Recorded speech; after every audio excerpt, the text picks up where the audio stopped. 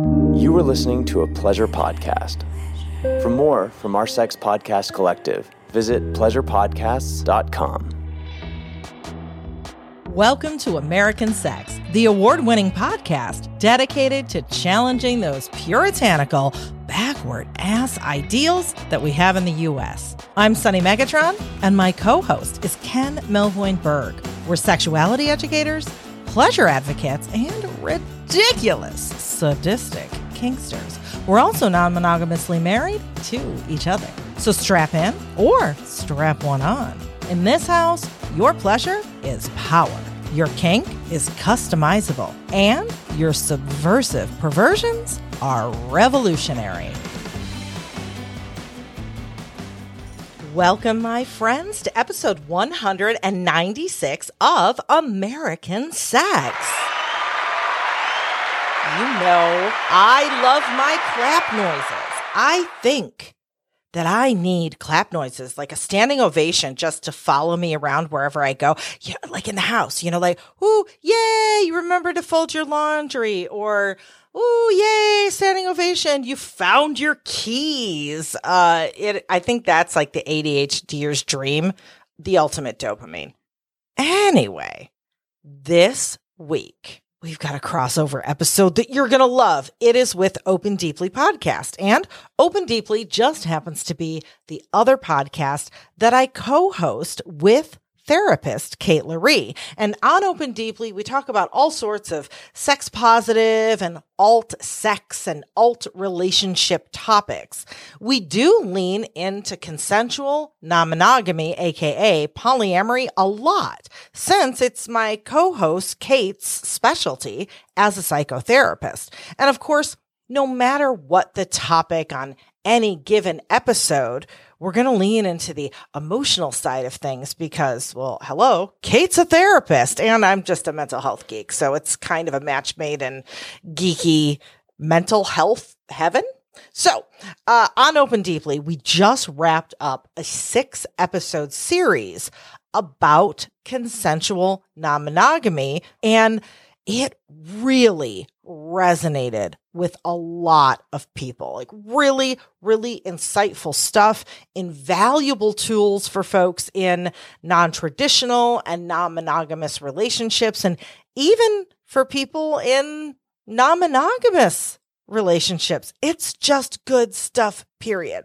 So this episode in particular is all about how to handle difficult emotions within polyamorous relationships, like jealousy, envy, insecurity, feeling disempowered, etc. And also how to identify and manage triggers within your non-monogamous relationship.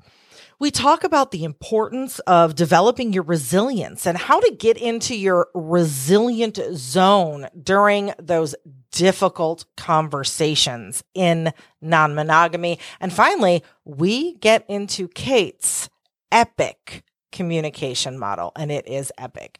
Now, like I said, this stuff is excellent for people in any type of relationship, non-monogamous or not. And if you dig this, please go check out the rest of the 6-part series. So this one you're listening to is episode number 3 in the 6-part series, but they can be listened to a la carte. But I still say eat the whole meal, so you don't want to miss anything. And if you really, really dig it, check out Kate's book of the same name, Open Deeply, by Kate Loree, available wherever books are sold. And there's an audiobook too. She's got you covered every which way. Because I know you like audio. How do I know that? You're listening to me. So anyway, before we roll that, you know what we got to do? We got to wash those balls. Actually, I need a dirty ball noise because that's the clean ball noise. Maybe this one? That's the dirty balls. Soon they'll be sparkly and it'll be quick. I just got a couple of things. Oh, and if you're new here, if you're like, what is washing the balls? It's what we call housekeeping here on American Sex. It's just soaping up the twins is a lot more fun than scrubbing the floor.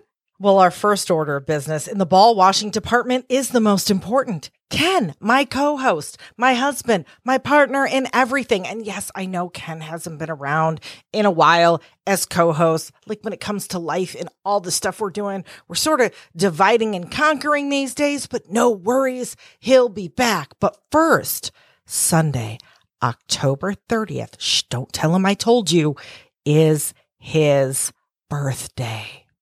So he's on the Twitter, he's back on Facebook, all the things. So send him a message, wish him a big old happy birthday. And also, one of the things that he's been up to is zhuzhing up and revamping his professional dungeon mastering side gig that's kind of becoming more of a main gig. And I don't mean dungeon master as in kink. I mean dungeon master as in D&D. Yeah, Dungeons and Dragons, because we're those dorks. And I don't mean to be tooting my husband's horn. Well, I do mean to be tooting my husband's horn. That's not the horn I'm talking about. That's private. But he's really good at this stuff, and he custom designs games and meshes alternate themes. And I want to play you something right now. This is the audio for an animated video trailer, and that video is going to be coming in a couple weeks, so hang tight. And this is kind of a special preview. So, it's for a game that is a one-shot. It's called Traumamancer, Massacre in the 100-Acre Woods. And I'm going to give a content note. You know, his games are kind of horror and murder mystery based, and this is a massacre in the 100-Acre Woods. So some of your childhood favorite characters might be involved. So with that said, take a listen. Welcome to Fairy Tale World, Traumamancer. Fairy tales are real.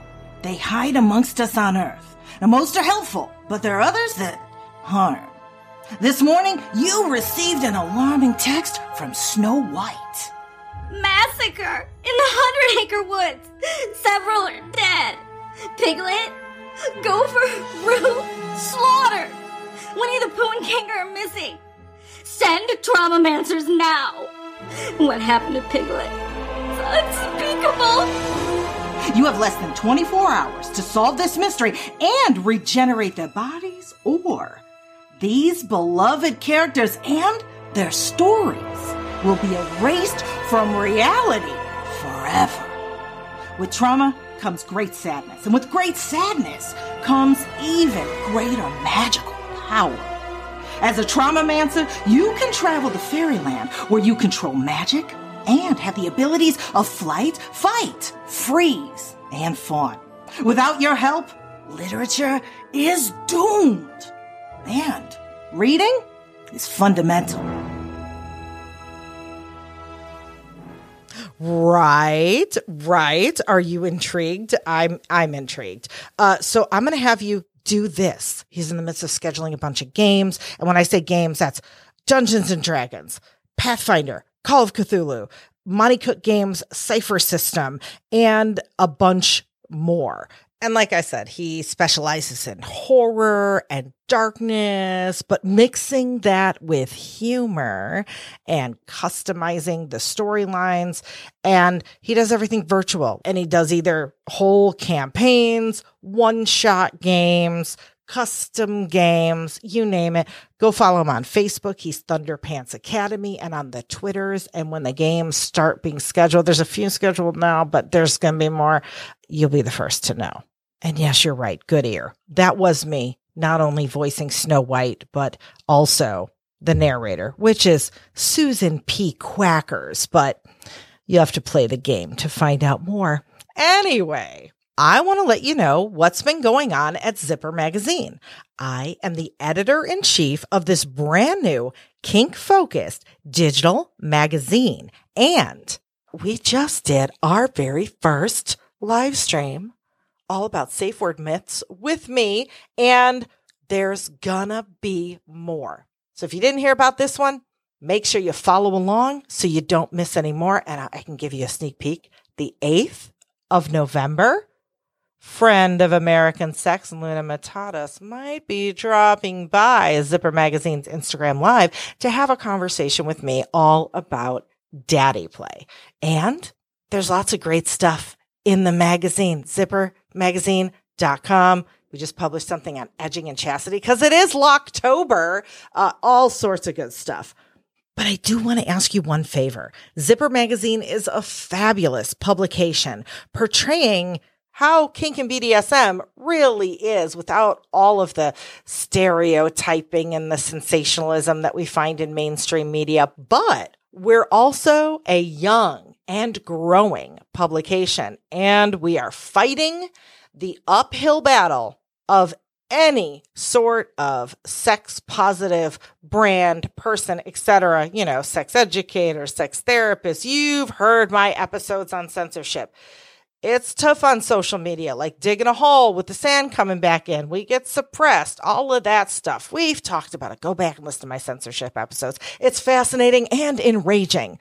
So with that said, please, if you enjoy what we're doing at Zipper Magazine, tell your friends, share your favorite articles, maybe on your sex positive or kink discords, in your Facebook groups, etc. Subscribe to our YouTube channel and our social media. Share our resource pages to new kinksters who come into your groups asking, where do I find out about more? What are the good books? What are the good podcasts and YouTube channels? Anything you can do to help spread the word and let people know we're out there is appreciated. And of course, I've got all those links to the social media and all that stuff in the show notes. And speaking of show notes, there's all the links from this episode, Kate's information, sponsor links, discounts on kink gear and sex toys. We've got the link to our Discord server. Come on and join us. There's also my free negotiation mini workbook and our Patreon page, just bunches of awesome stuff. And I got one more quick thing.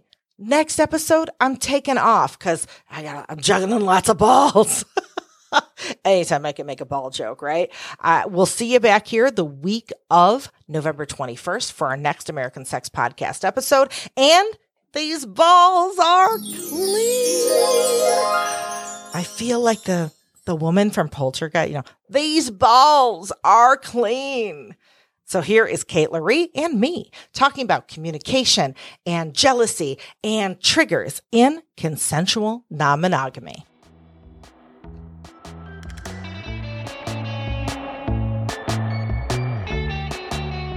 While, of course, this episode standing alone will definitely give you insightful information and actionable tips and techniques to help you in your non-monogamous relationships, and even really in your monogamous relationships, because there's some good stuff here. So monogamous folks, stick around.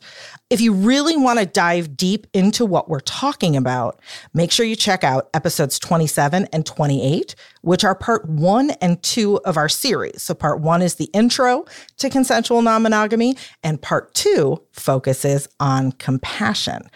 And today in our discussion, we're going to get into attachment injuries, triggers, grounding skills, and Kate's very own epic communication model within non-monogamy. But before we get started, I want to give you a reminder. This podcast is not therapy, nor is it a replacement for therapy. So if during our conversation you find things that are coming up for you, please practice your own self-care techniques and take care of yourself first. Hi, Kate. Hi. Oh, I'm excited. How's it going? Oh, it's going good. It's going good. So I have a question. Yeah. Do you want me to, for the new folks that just kind of stumbled upon the podcast, maybe they're here for the first time. Hi. Hello. Welcome. Happy to have you. Welcome. Do you want me to give you a little introduction? Do you want to give your own little introduction? How you feeling? Yeah, maybe I can do it myself. Okay. Yeah, so Kate Loree, I am a sex positive psychotherapist. I've been doing psychotherapy for just short of 20 years. I'm also a trauma therapist. So a lot of times the populations I work with are non-monogamous folks, kinky folks, LGBTQ, sex workers, porn stars, etc. But I've also been working with trauma this whole time. I recently wrote a book called Open Deeply, and it bridges everything that I know about couples therapy and trauma therapy. It's strange that a lot of times couples therapy and trauma therapy run parallel. And so in my book, I bridged the two. And that's important. And we're going to really talk about why today, because at the end of the day, non-monogamy pokes at our attachment injuries way more than monogamy does. Any unresolved attachment injuries, it can poke at those attachment injuries more, just because we have other lovers involved. And so when I wrote this book, it's designed to really set people up for success so that when your attachment injuries are poked within non-monogamy, you have the skills to be able to ground yourself and your partner. So everything that I am, the 20 years of therapy that I have accumulated, have led to the moment of writing this book and having this episode with you. Yay. Oh, look at that. Look at that. This is destiny. This podcast episode right here is destiny.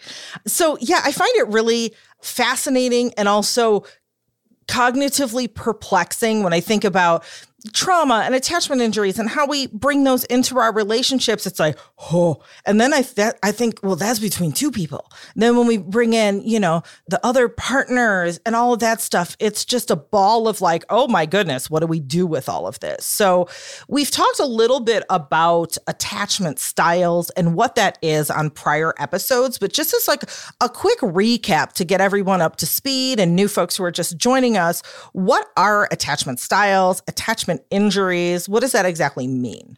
Okay, well, in part 1 of this series, we did talk about attachment styles, so I'm not going to go into that much. The attachment styles, there's basically 4 of them. I use the Diane Poole Heller model.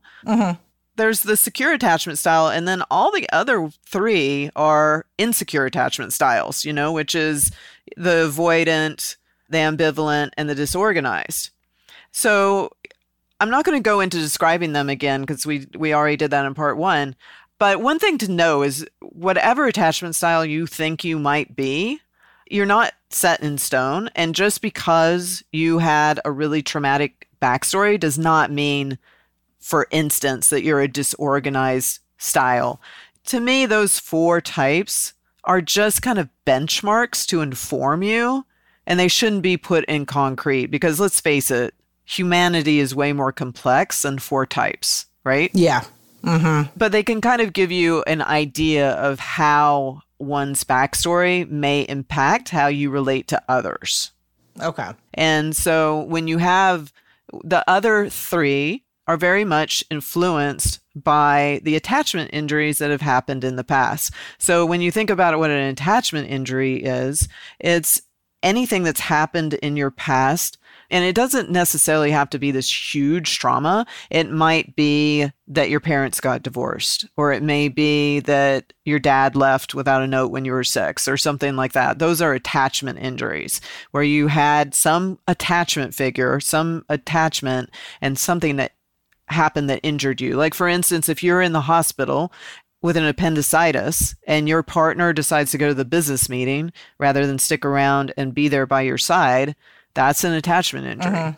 Right. And so all of those attachment injuries, if they're unresolved and they still can get triggered on some level within us, they will light up the most with our lovers and partners, the people that we're closest to.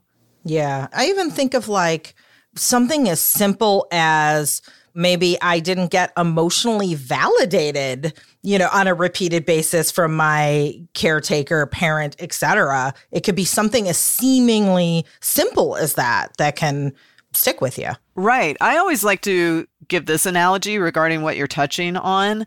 This is a metaphor. If you imagine a swimming pool that's empty and you backed up a dump truck that's like filled with water and that represents the trauma, you can fill up that swimming pool all at once with that water. And that would be a metaphor for some major trauma, like being in a tour of duty of war, or a gang rape or something like that.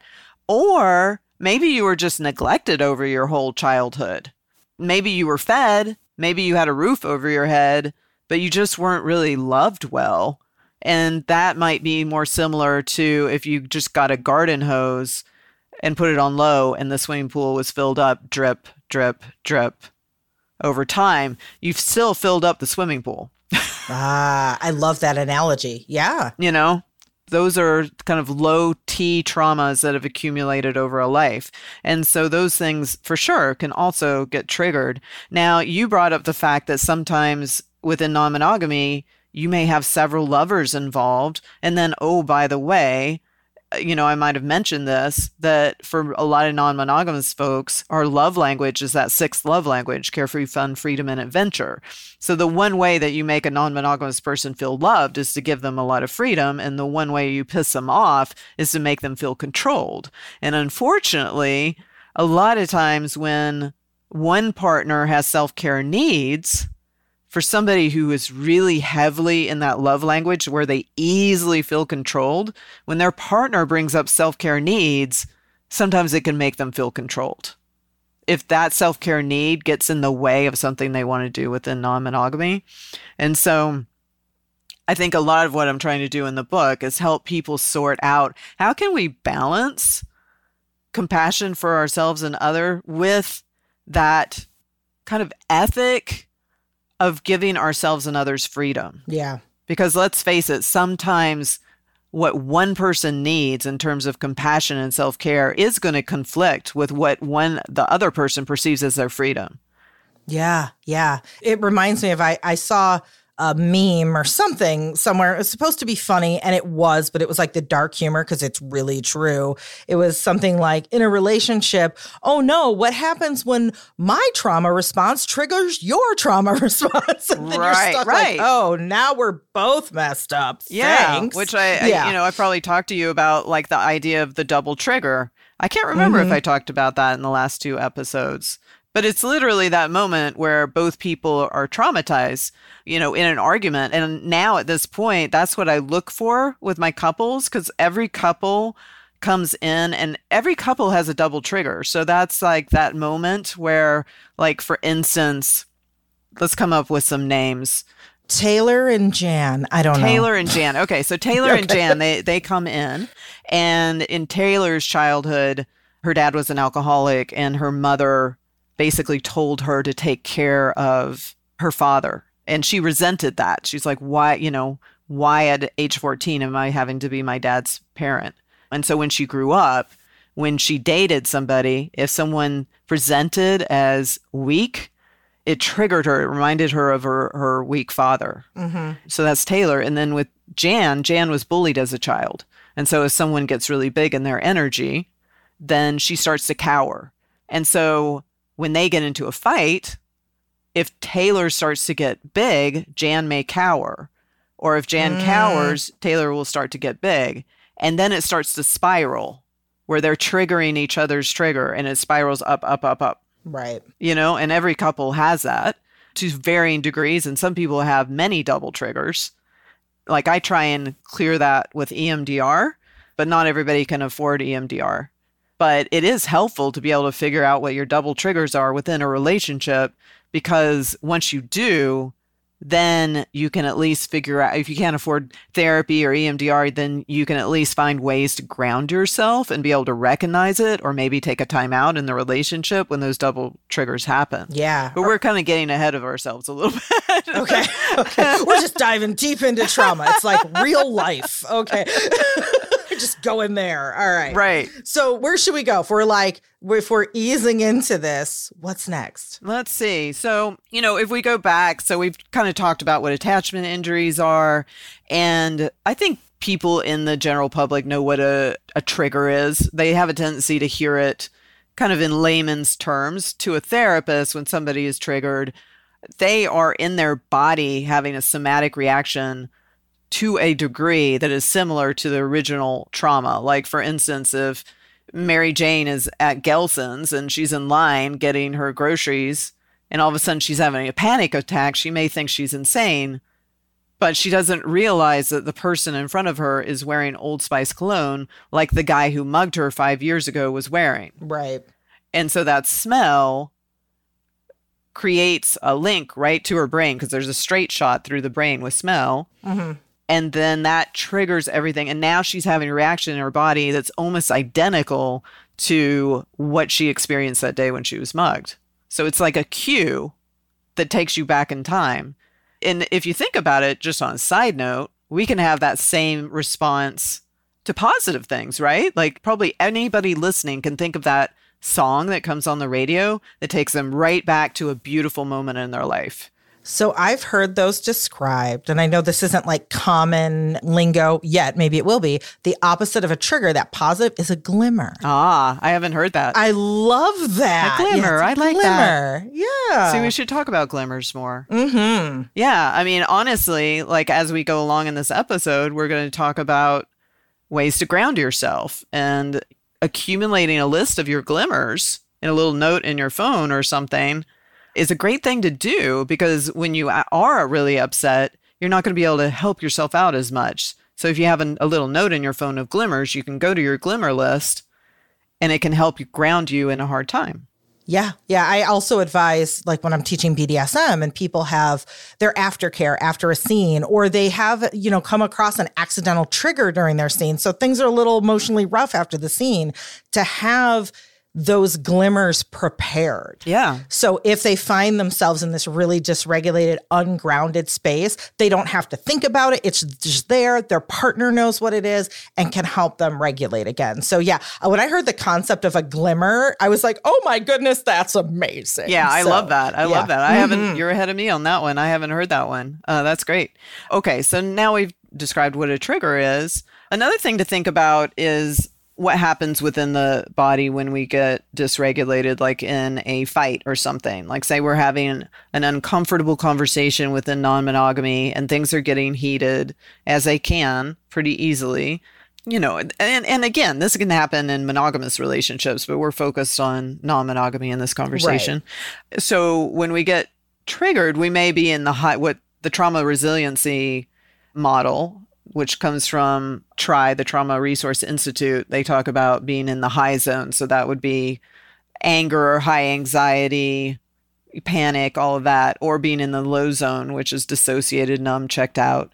And then your resilient zone, you may feel a range of emotions, happy, mad, sad, glad. You might even be crying, but at the end of the day, you're grounded in your body. Yeah.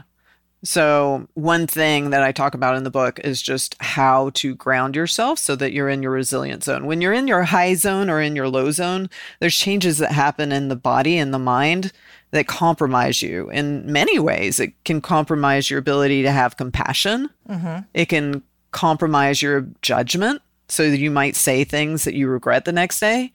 It can compromise your ability to remember. You might be dissociated if you're in the low zone, and you may not even remember what was decided upon the next day. Mm-hmm. When you think about being low-key triggered, it's really important if you catch yourself in the high zone or low zone, or if you sense that your partner is in either one of those places, that you take a time out, learn how to ground yourself, learn how to ground your partner. Mm-hmm. But maybe we can hit pause as we talk all of this to talk about handling difficult emotions. Okay. Basically, within non-monogamy, of course, there's all these different emotions that can get triggered, jealousy, envy, feeling disempowered, feeling distrustful, insecurity, experiencing loss and abandonment, overwhelm, when things get too fast, too erratic, or too hard. All of these different things can happen. So how are you going to handle these difficult emotions? Initially, you want to go through 3 stages. The first stage is to read your own body and discover the antecedent. The next stage is going to be thinking about what is your partner's responsibility. And then the third stage is taking action. But if we go back to your responsibility. So imagine we're at a party. Give me a couple of names again. Ooh. Steve and Pat. Okay, Steve and Pat. All right. Okay. It's like I'm naming kittens. Ooh, I get to name something. Steve and Pat, my little kittens at a party. Wait a minute. Okay, anyway, keep going. All right. So Steve and Pat, they're at a play party. So Steve has been flirting with this other person all night. And Pat is getting a little tweaked by that. And it's also Pat's birthday. Oh, happy birthday, Pat. Yeah, I know. Happy birthday, Pat. So Steve just keeps flirting with this other person, and Pat is just getting all kinds of dysregulated.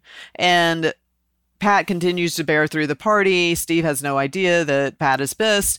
And then on the way home, they have this huge argument. The next day when Pat wakes up, Pat is able to just track their body and get in touch with what's going on within their body. And at first, Pat thinks about, well, what is my responsibility in this? And so Pat gets in touch with what's going on in their body. Maybe the heart is racing, their face is hot, etc., and so on. Maybe they feel clenched in their body. And the emotions are kind of feeling abandoned, sad, insecure. The thought might be, I'm not good enough. Right. And once they're connected to all of that, Pat can bridge back. And this isn't bridging back to something that's similar in story necessarily. It's bridging back to something that's somatically in the body and emotionally similar. So when you bridge back, if Pat is truly connected, something will just pop up without Pat having to think very hard. And Pat goes back to a memory of being at this gas station. Her family's supposed to be going to Disneyland, and the family ends up leaving Pat at the gas station and pulling off because they're laughing so hard at something Pat's sister said. And this had happened many, many times. So Pat had this whole history of feeling abandoned, not good enough, etc. And that was getting triggered that night with Steve and this other person. Right. So at that moment, Pat realizes that's Pat's responsibility. That's Pat's piece. Pat needs to work on that. That's getting triggered. And Pat may need to work through that through therapy, EMDR, meditation, mindfulness, whatever means helps them work through those past injuries. Right. And then the second piece is switching to Steve and then Pat needs to ask them, does Steve have any responsibility in this? Okay, Steve knew it was their birthday, right?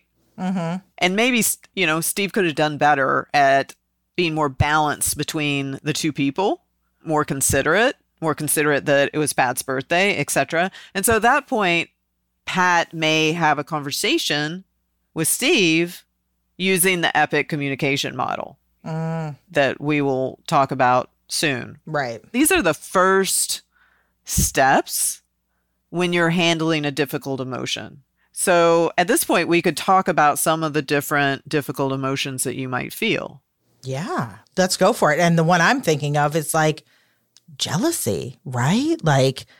Jealousy, abandon. God, there's so many. I feel bad for Pat. I know. Poor Pat. Pat's it's freaking your birthday. I know. God. Anyway. And guess what? Steve felt really controlled for a little while there, but they're going to work it out. So with jealousy, this is part of the package so in this example, Pat could have been described as feeling jealous. So this would be the initial work that Pat would do in this example, right? Is delineating what their responsibility was, what Steve's responsibility is. These are the first stages. Now, with jealousy, it's a complex emotion. So to me, the first thing you do is you unpack the jealousy suitcase. When I have a client come into my office and they're like, I'm so jealous or what have you, that's the first thing I do is tell me about your jealousy. What is inside of it? Because inside of that jealousy, that complex emotion can be sadness, a fear of loss, rage, all kinds of different emotions. So when you unpack it, then you know how to work with it. But I found that not only is it a complex emotion, but a lot of times people mislabel, they're actually experience a completely different emotion than jealousy, but they call it jealousy. Right, right. I've heard even some people, and it depends on who you talk to. People have different points of view, and there's not really one right point of view. But some people even say jealousy really isn't an emotion in and of itself. It's just an umbrella emotional term that has other more granular emotions packed into it. Right. And it's interesting. It's there's so many things that can get us to a point of feeling impotent if we just use the word jealousy alone. I mean, I've seen if you don't unpack it, people can end up not getting their needs met or feeling lost. Because I could just see if someone says jealousy to me, I can interpret that as you feel, I don't know, angry and enraged. And maybe the person saying jealousy actually means they feel like diminished and small and sad and something completely different. And I could see how that would just start us out on a whole like miscommunication right there. Yeah. Yeah, that's one reason it can make someone feel lost. Another thing I see in my practice is when someone says, you're just being jealous, you can't even do this. Why are we even trying to be non-monogamous? They start catastrophizing. The person being accused of being jealous a lot of times just collapses. Like they go into a shame spiral, or I don't even know if it's a shame. They just collapse a lot of times. That's the last thing they want to be. Because again, probably because freedom is part of our love language, for a lot of people, the last thing they want to come off as is jealous and controlling. It feels like failure. It really does. Like, rather than admitting and being vulnerable and saying like, hey, I know they're not ideal if we're trying to be the perfect, consensually non-monogamous couple, but guess what? We're human. And this is what I'm feeling. And I think just the shame of being able to admit that you're feeling something that isn't like keeping up with the polyamorous Joneses and how you think you should be, that in and of itself just, I can see why, you'd go into a shame spiral and completely collapse. Yeah. Which is a shame. It shouldn't be that way. So those listening, feel your feelings. Don't be ashamed. Yeah. So. Yeah. Another thing that was pointed out when I was just researching for the book is they were pointing, I can't remember who the researcher was. I'm sure I referenced it in the book. They talked about how a lot of times people don't want to admit they are jealous because if they do, it quote unquote lowers their mate value. Like if I admit I'm jealous of her, then I'm admitting that I think she is superior to me. And then if I have a partner that's not as evolved, they might be kind of like, yeah, you're right. She is better than you. That kind of fear. Yeah. Interesting. And so a lot of times people don't even admit it. So for all of these reasons. Anyway, so with jealousy, we already talked about some of the first steps. We'll talk more about how to handle jealousy as we go along, but I just want to touch on some of the other difficult feelings. So this is one of the ones that gets confused with jealousy is envy. So envy is not so much that you're worried of, losing your partner or something. It can be just you want what that person has. Like, in the book, I give the example of, my partner at the time had this girlfriend with just these glorious, huge boobs that she had gotten down in Mexico. They were like one of the most beautiful boob jobs I've ever seen in my life. And I've seen a lot because my ex-husband was an erotic photographer. I mean, they were just amazing. And I was very envious of those boobs. I fantasized, I wish I had, like Velcro boobs where I could like take off these boobs and put on those big boobs. I would love that. Oh my goodness. Yes. Like just be able to change out your boobs, whenever if you were going to play tennis and you take off the big ones and you put on the tiny ones, that kind of thing. Oh my goodness. Yes. Yes. One day in the future, in the year 3000, we'll have Velcro boobs. Yeah, just trade them out. Trade them out. Exactly. Right? But, it's like envy can get also really hard. Like, for instance, like what if you've had a mastectomy? I mean, sticking with the whole boob thing, what if you've had a mastectomy and your partner still has this other partner with glorious boobs and maybe you weren't envious before, but now you are. Right. Because now you've had this mastectomy, So it's not always this easy thing to manage. Right. I think when it's a light thing, like, for instance, you're actually envious. Your partner comes back from a threesome and you're pissy. And at first you're like, am I jealous? But then you're realizing, no, I'm just envious. I'd like to have 3 people on a bed with me too, 2 other people on the bed with me too. See, I'm envisioning that's what Pat's feeling in my fictitious scenario in my mind. Pat at that party saw Steve having a great time, getting it on and was like, but it's my birthday. I deserve to be having the cool threesome in the corner that everybody's, watching and cheering at. Like, why don't I get that? So in my mind, that's what's going on. Yeah. And that may be true, right? I mean, it may not be that Pat fears that Steve is going to go off with this other partner and leave, which would sound more like jealousy. It may be that Pat is just envious of that amount of attention and wants that attention themselves. Yeah. And I can see, though, without really digging down and dissecting what's going on and developing specific language for your feelings, how those are two completely different scenarios that we have come up with for why Pat is pissy. Right. I like the alliteration there. But if Pat doesn't have the emotional wherewithal or the words to describe what's going on, then Steve is interpreting that pissiness any way he wants, and nobody's getting anywhere. Which happens all the fucking time. Yeah. You know, and a lot of times in my office, Steve is catastrophizing. Like I said, going, we can't even do this. Look, all we did was go to a play party. We didn't even have sex with anybody, and you're losing your mind. Yeah. You know, that kind of thing. Also, if Pat were me, or if I were Pat, because I'm having some kind of affinity with fake Pat here, that sometimes the emotion is so much, like, you know, you're feeling a thing, you know, you're pissed off.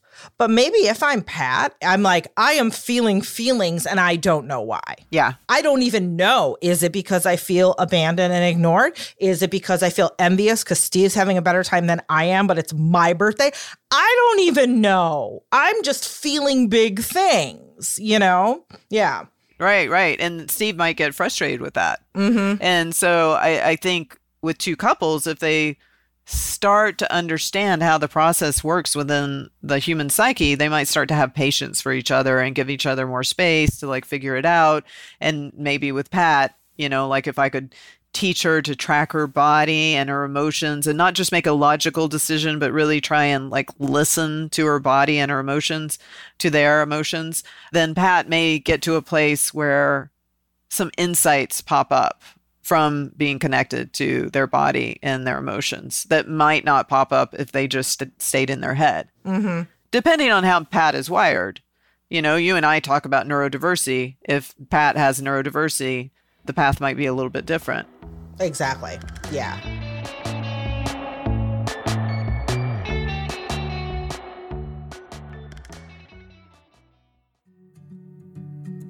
Research shows that sex is as mental as it is physical. So you need more than just an amazing vibrator. If you've dog-eared that one sexy chapter in a romance novel, or you have that particular scene in a movie that you revisit in your fantasies again and again, well, Dipsea can help you get there in a new way. Dipsea is an app full of hundreds of short, sexy audio stories designed by women for women. They bring scenarios to life with immersive soundscapes and realistic characters. Find stories about an intriguing coworker with a British accent or hooking up with your hot yoga instructor.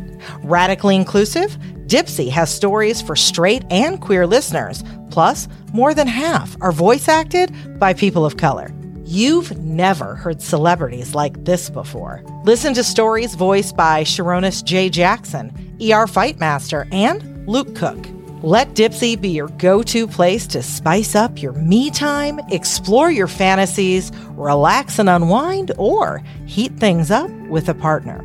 For listeners of American Sex Podcast, Dipsea is offering an extended 30-day free trial when you go to dipseastories.com/sunny. That's SUNNY. Yep, that's 30 days of full access for free when you go to dipseastories.com/sunny. That's dipseastories.com/sunny.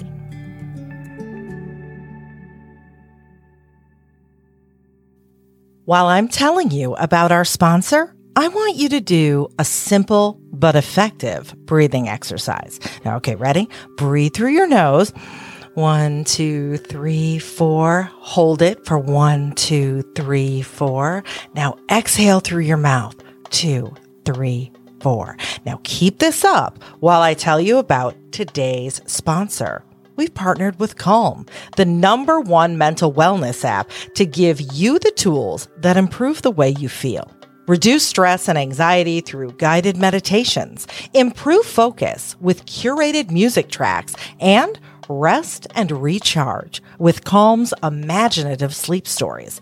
There's even new daily movement sessions designed to relax your body and uplift your mind.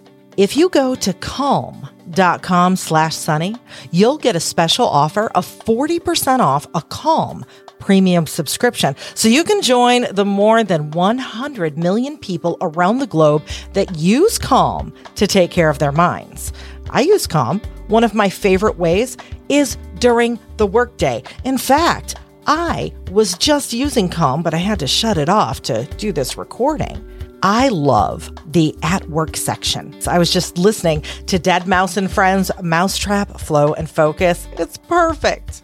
So for you, listeners of American Sex Podcast, Calm is offering an exclusive offer of 40% off a Calm premium subscription at calm.com/sunny. That's CALM.com/sunny for 40% off unlimited access to Calm's entire library. Go to calm.com/sunny.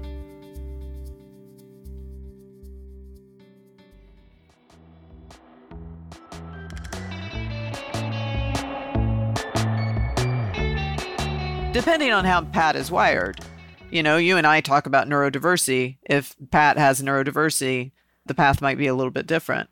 Exactly. Yeah. That's a whole nother layer when you expect your partner's emotional response to work like yours and they're just wired a little differently and nobody's wrong and nobody's right. They're just different. I think we all are guilty of assuming, well, if I were in that situation, I would act like this and that and this, and I would think like this. So why aren't you? And that's another failure of just us being humans. Right. Yeah. And right now we're doing a non-monogamy series, but in the future, we're going to do at least one episode, if not a series, on love having to do with neurodiversity. Right. So that day will come. Okay. You know, with envy, sometimes it may mean reinventing yourself, right? Like if we go to the example of the gal that had the mastectomy, maybe before when she had her boobs, you know, she was the type that had a lot of lovers and she loved riding on top with her bouncy boobs and all of that. And maybe after the mastectomy, maybe it changes her whole way of relating. Maybe she decides to have one lover that really sees her courage. And maybe she gets a glorious tattoo across her where her mastectomy is. And you know, her new lover just sees that tattoo and the scars as a testimony to her courage, you know? And so maybe she reinvents herself in that way. And so now that what once was envy, the envy kind of dissipates, and instead what's built is a reinvention of the self.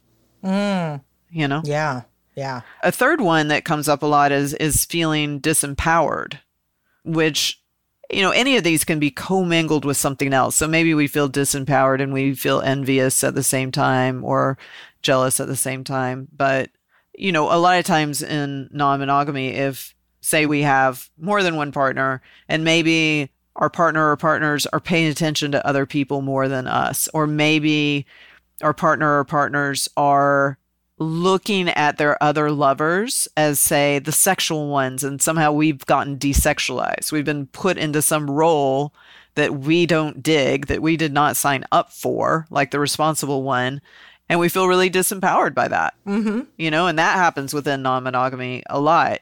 You know, so I think some of the things you can do is assert yourself and assess the role. Like ask yourself, do I like the roles that have manifested within our non-monogamous relationship? And like, how can I be my own superhero? You know what I mean? Right. Like, how can I create the role that I want to be in? You know, if you have a caring partner, not all of us do, but if we have a caring partner or partners that can hear that we don't like the role that we've been organically shifted into, then work can be done to shift that, which is a whole conversation. You know, whether it's purposely creating a sexy night where you step into your goddess or god self and you let go of your mom sweatpants and all of that, and your partner encourages that and allows you to reestablish your sexual god or goddess self, you know?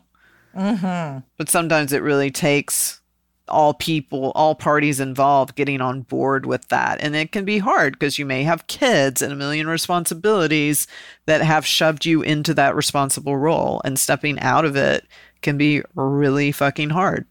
Yeah. And like another thing with people who are non-monogamous, you know, when I think of if you're a parent and you're juggling kids and, you know, you have a job, maybe you're caretaking for an elderly relative, you know, whatever it is, you have all these life things and you're already starved for time.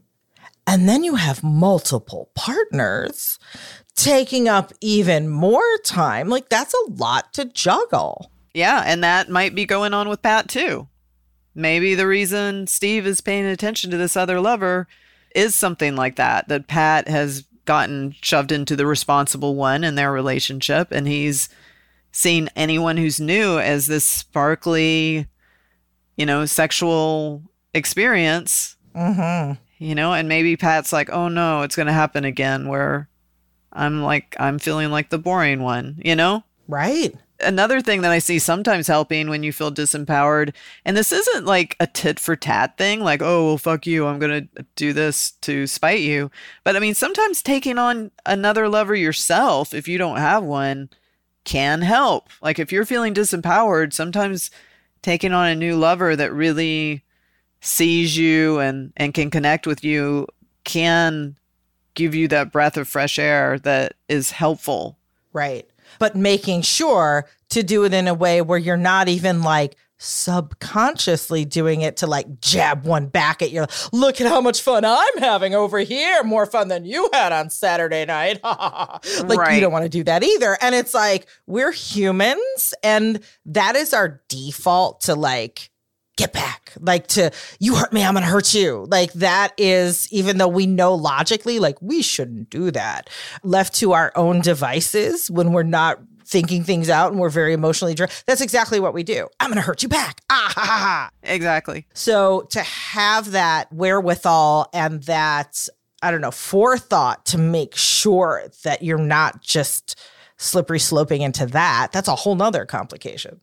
Oh, I know. Yeah, absolutely. And it's like, even if you do decide to take another lover and that revitalizes you, doesn't mean that you don't still have the hard work of talking to whatever partners you feel disempowered by and figuring out how to fix that, that other relationship. That work still needs to be done. This just might make the whole situation a little bit less painful. Right. So, and we don't necessarily have to go into all of these difficult feelings.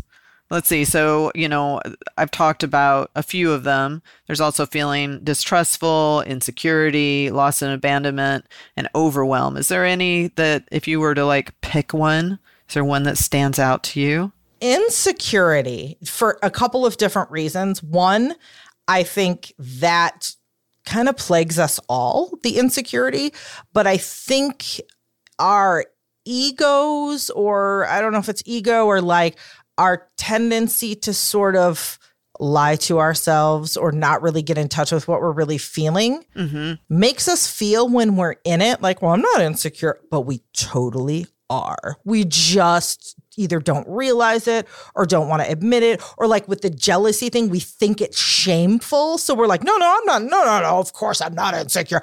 But that is what drives so much stuff. So let's talk about insecurity.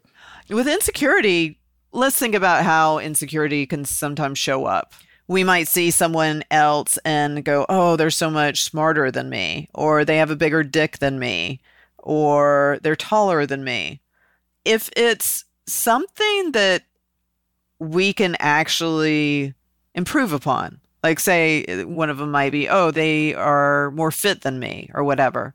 It could be an inspiration that actually makes us decide to go to the gym, or, if somebody's a better singer, maybe we decide to take some singing lessons. I don't know. If it's something that's within reason, it might inspire us. Right.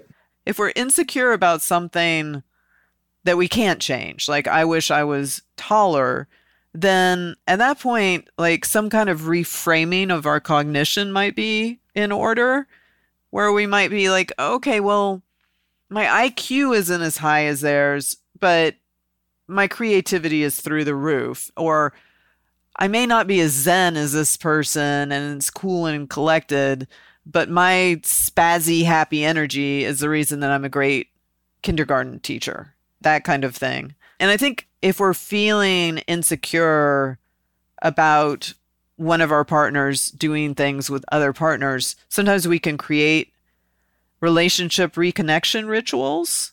One thing that I teach my couples to do, like the folks that are living together, is whoever is the last to come home, go ahead and go to the bathroom, change your clothes, but like within a couple of minutes, come back and have some kind of reconnection ritual. The one thing it's not is, well, how was your day? Because that just takes you back into whatever shitty thing happened at the office, right? This is about connecting. So a lot of times it's nonverbal. It's some kind of physical thing. It might be a hug or holding each other's faces or saying some kind of gratitude. I'm so happy that I have you because you always make me smile. It's like something that feels good, mind, body, and spirit, that helps you feel reconnected to each other. And that can really reduce insecurities. And then last, I'd just say that making sure that you have a safety net of resources. So part of your safety net are the glimmers, it's the things that make you feel good. So if one person falls away, you still have this whole safety net of people, animals, things that you do, beliefs you have about yourself that help you feel secure and grounded. Yeah. And what about like the bigger insecurities? I think of like the insecurities that really touch on your feeling of like your core value as a human. So I see this like in gender related things. There might be somebody who's like, oh, does this mean like I'm not man enough for, or that I'm not worthy enough for in some way, shape, or form, whatever that is? Or are now we getting into like some more like serious trauma and attachment stuff that's like a whole nother ball of wax and self-work? Well, it's interesting when you say, I'm glad you said that, I'm not man enough. Yeah, because I see that a lot with like cis straight men and they have their masculinity threatened. That insecurity comes and it's always like, oh, no, I'm not insecure. But really, that's exactly what's happening. So what do we do about that? Well, that's systemic, isn't it? Yeah. Like that kind of self-hatred is systemic. So I think it's not just looking at your own backstory and what maybe male figures or even women have taught to you about what it is to be a man. It's also looking at it from a sociological, societal level as well, right? So you're getting negative messages potentially left, right, and center. And so you have to really deconstruct that. And I think not just maybe doing therapy or, meditation or what have you, but also really reading a lot, listening to podcasts like the Man Enough podcast that can help people think things through. Like now there's more and more things that you can access to help you really look at what it is to be a man from a fresh lens. Yeah. That's a huge journey, just like it is for any gender. I think these days, so many of us are asking like, what does my gender mean? Right. And how do I want to show up? And if you don't even know, then that's kind of the essence of insecurity, isn't it? Like you're not secure in who you are related to gender. Yeah. Yeah. It's a lot. And I mean, we can translate that to so many larger societally influenced identities or identity identifiers or characteristics that people feel real insecure about. And yeah, it's bigger than just that situation, than just you, than it's what have we been conditioned to learn in the system that we live in. So that's not even a whole nother podcast episode. I think that's just a whole nother podcast. Right. Yes. It's a lot. Yes. Yeah. Yes. Yeah. Yes. And luckily there's a lot of podcasts doing that work and it's amazing. The rest of what we have to cover today, I could talk about for a long, long time, but I think I'm just going to nutshell it. Okay. Basically, so once you figure out the uncomfortable feelings, once you sort out what your responsibility is and what your partner is, then you can be moving into using my communication model, the epic communication model. And as I briefly talked about in part 1 of this non-monogamous series, the E is the emotional piece, the P in epic is the physical piece, the I is the intellectual piece, the C is compassion and action. And the P runs all the way through it. The P is before you get going, it's in the middle, and it closes as well, right? That is the grounding piece. Because again, in non-monogamous conversations, a lot of times attachment injuries are getting poked. And so we need to really be grounding ourselves all the way through it. We've got these beautiful communication models like Imago dialogue and nonviolent communication. But if we're dysregulated, then a lot of those communication models aren't going to work so well for us because of everything that I said at the beginning of this episode, that it causes all kinds of changes that compromise compassion and judgment and memory and all of that. And so the P in epic is crucial. And that's the part that people a lot of times are not doing, even folks that have some kind of communication model that they're using. Mm-hmm.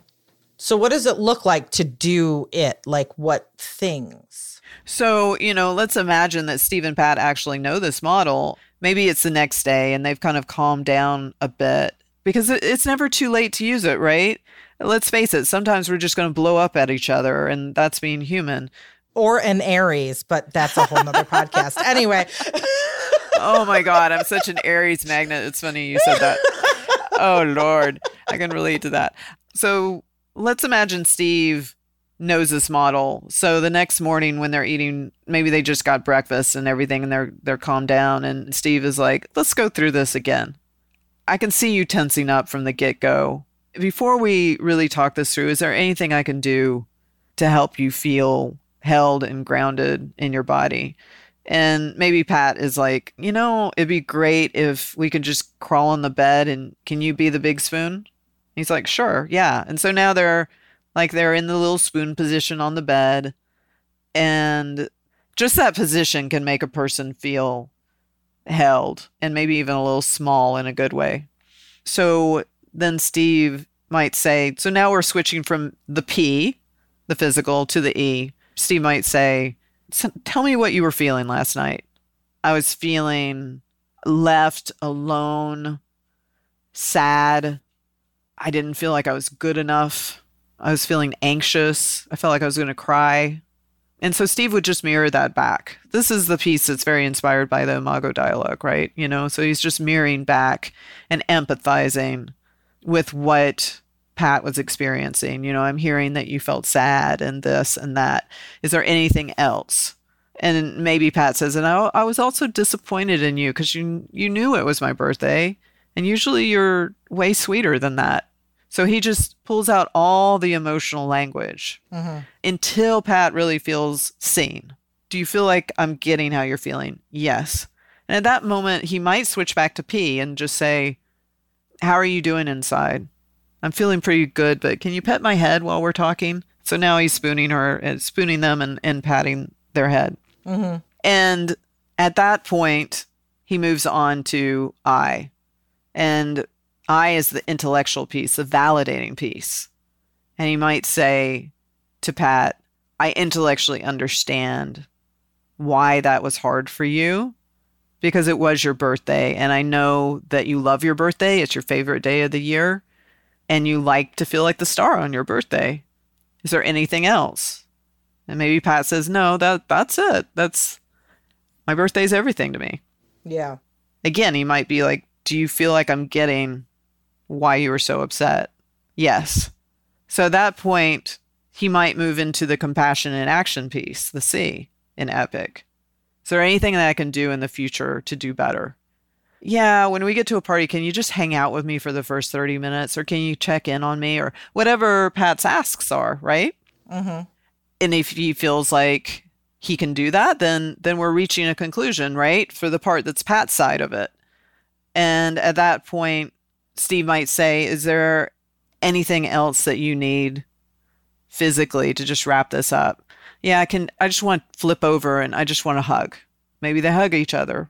So the pee is run all the way through this. Now, at the end of this, we don't have enough time in this episode, but at that point, the talking stick may pass to Steve because Steve may have some things to say as well. And that's tricky, right? Because when you pass that talking stick, Steve has to be careful because while he's expressing everything on his end, he may undo all the good work he just did.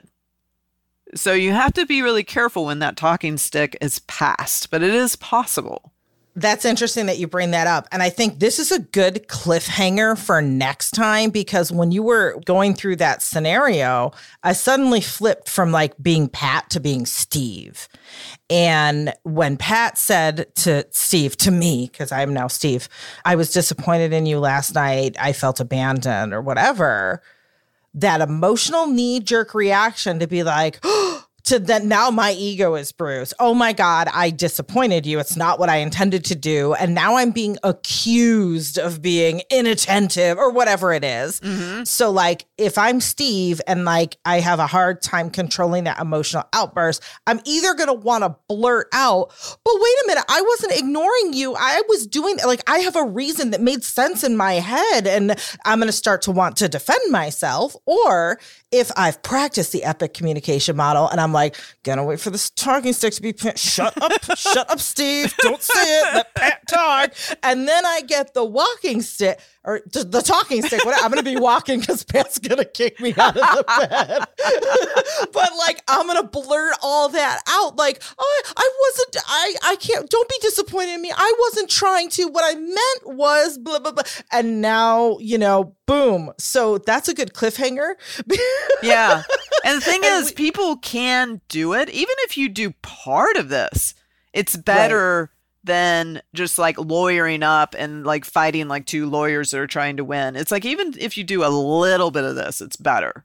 Right. But I've seen couples like full tilt be able to do this. Oh, wow. Those couples, I aspire to be them.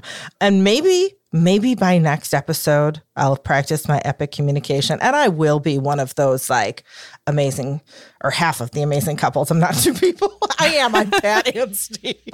Anyway, on that note, listening along, you know, if you're Pat, if you're Steve, just like me, maybe you're both, please hit the subscribe button so you can be sure not to miss our next episode in this series on consensual non-monogamy. And until then, we're all going to be practicing our epic communication skills. And we will see you in our next episode when we once again dare to open deeply. Thank you for listening. Find us online at opendeeplypodcast.com and on social media at Kate Lurie or at Sunny Megatron. Check back bi-weekly for new episodes, and until next time, remember, your authentic truth is only found when you dare to open deeply.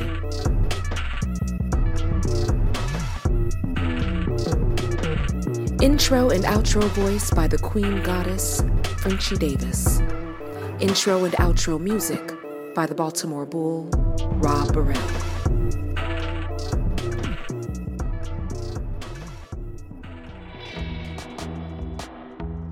Thanks for listening to American Sex. What's that? You want more? Well, you can start by streaming our TV show on Showtime, Sex with Sunny Megatron. Then pop on over to sunnymegatron.com. Everything's there. You can get updates on my new book, check out my sex ed and BDSM workshops, learn how to book me for your organization or for coaching. You know, we also want to hang out with you too, right? So come join our Discord community or follow along on TikTok or Instagram, Twitter, all the social media. I'm Sunny Megatron everywhere. And you can catch Ken on Twitter or tune in to his weekly D&D games on Twitch. If you want to support the show, a great way to do that is simply to tell people about it. Make a TikTok or tweet about your favorite part of this episode. Oh, and don't forget to subscribe and leave a review too. And if you're a ride or die American fucker, you're going to want to join our Patreon community. We'll send you official American Fucker stickers, and you'll get a lot more too at patreon.com/AmericanSex. Now, just in case you happen to be one of the few that still has disposable income in this late-stage capitalist hellscape, well, when you're shopping for a new sex toy, BDSM gear, Kink Academy membership, or other things, please patronize our sponsors and affiliates. You'll get a discount and it helps us too. Win-win. All those links and codes are in our show notes. Thanks, American fuckers. We appreciate the heck out of you. See you next time.